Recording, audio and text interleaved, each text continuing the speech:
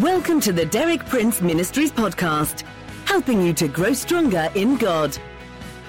For more than 6 decades, best-selling author and Bible teacher Derek Prince has been a source of inspiration for millions of believers around the world. You too can benefit from his compelling biblical insights. And now, Derek Prince.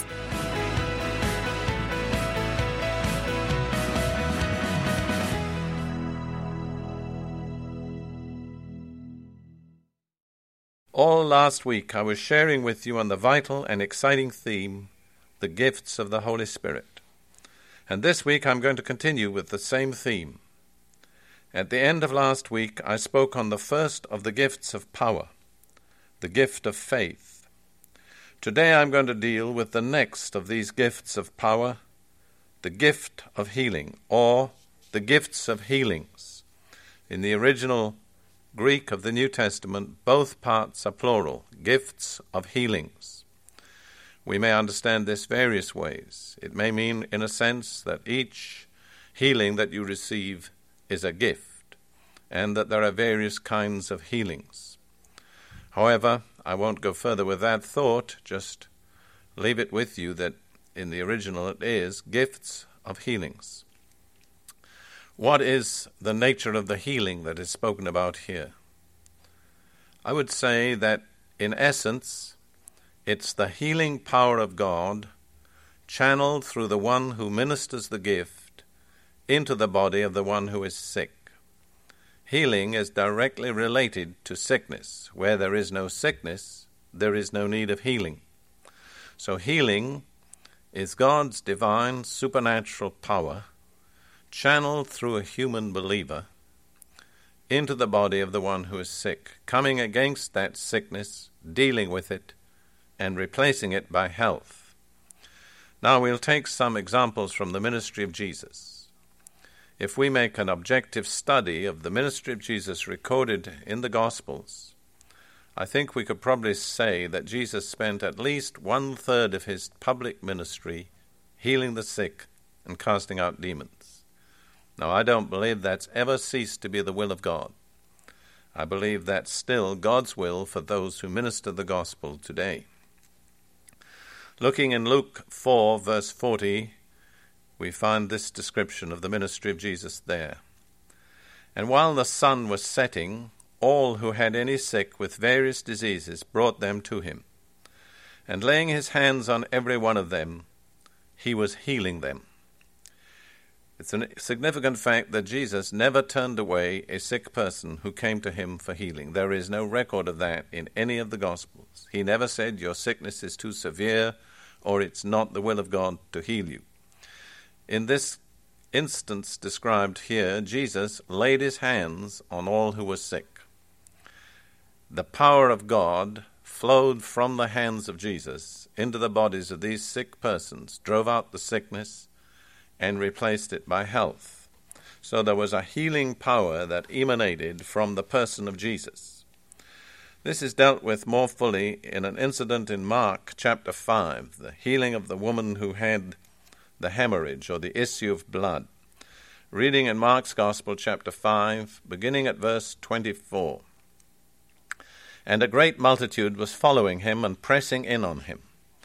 And a woman who had a hemorrhage for 12 years, and had endured much at the hands of many physicians, and had spent all that she had, and was not helped at all, but rather had grown worse, after hearing about Jesus, came up in the crowd behind him, and touched his cloak. For she thought, if I just touch his garments, I shall get well.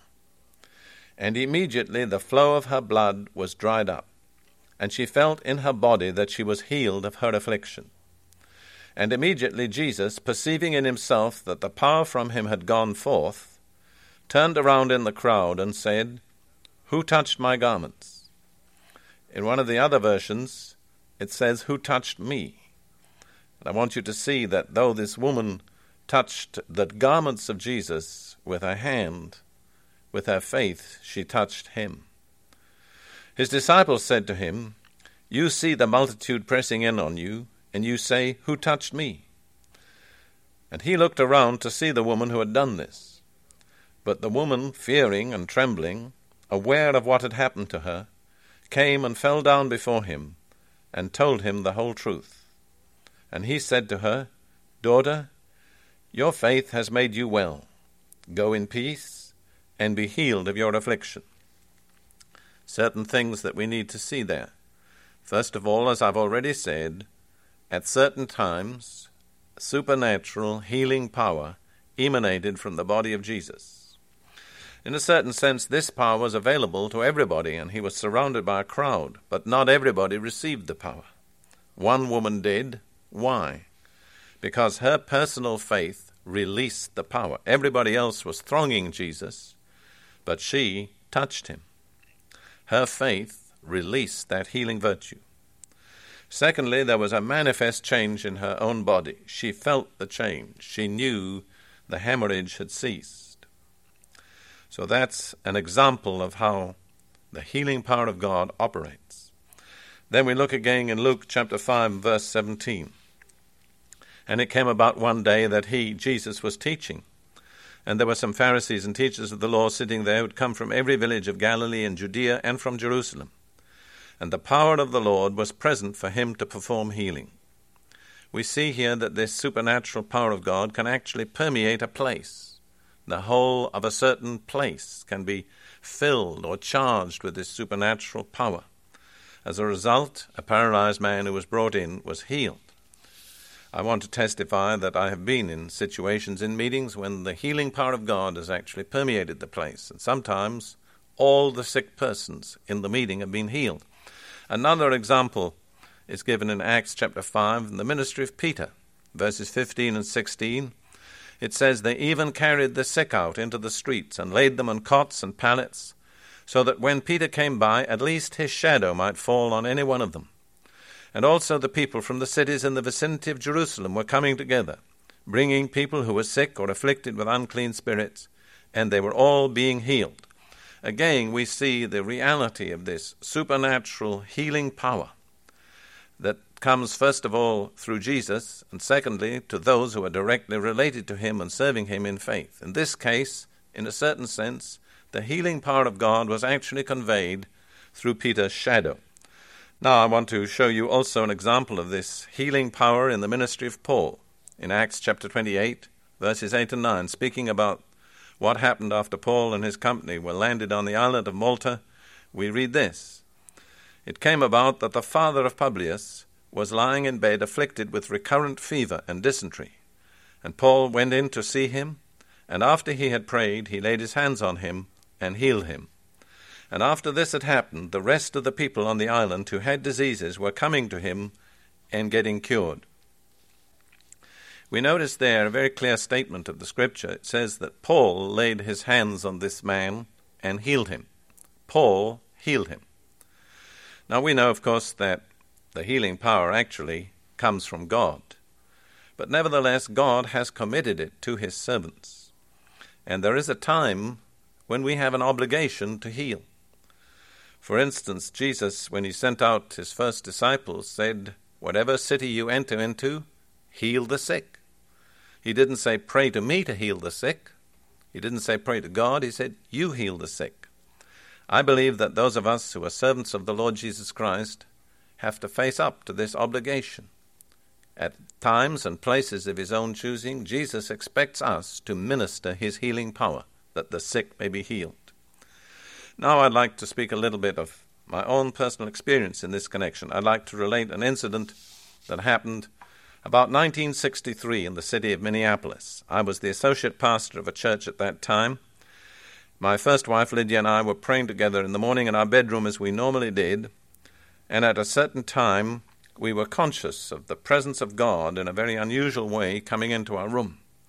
We both had our hands lifted up in the air, praising the Lord.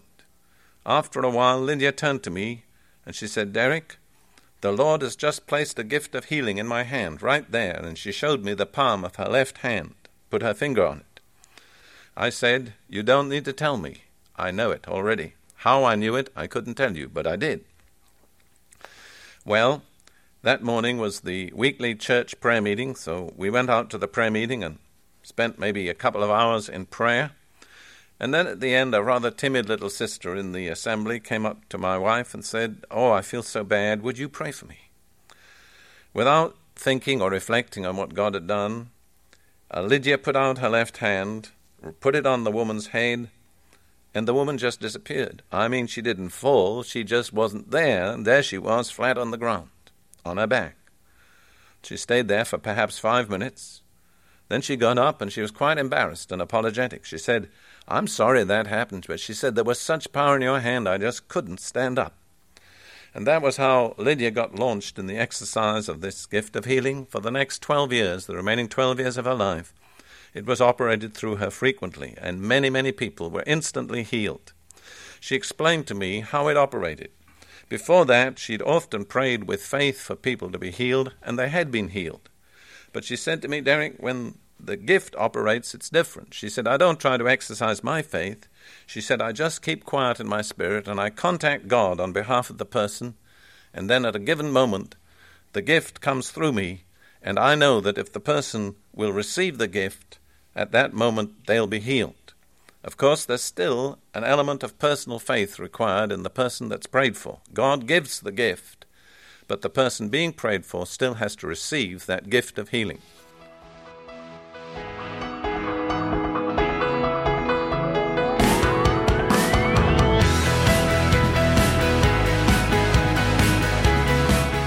Thank you for listening. For more inspiring teaching, visit our website at dpmuk.org/podcast and like our page at facebook.com/dpmuk to join our online community. Derek Prince, teaching you can trust.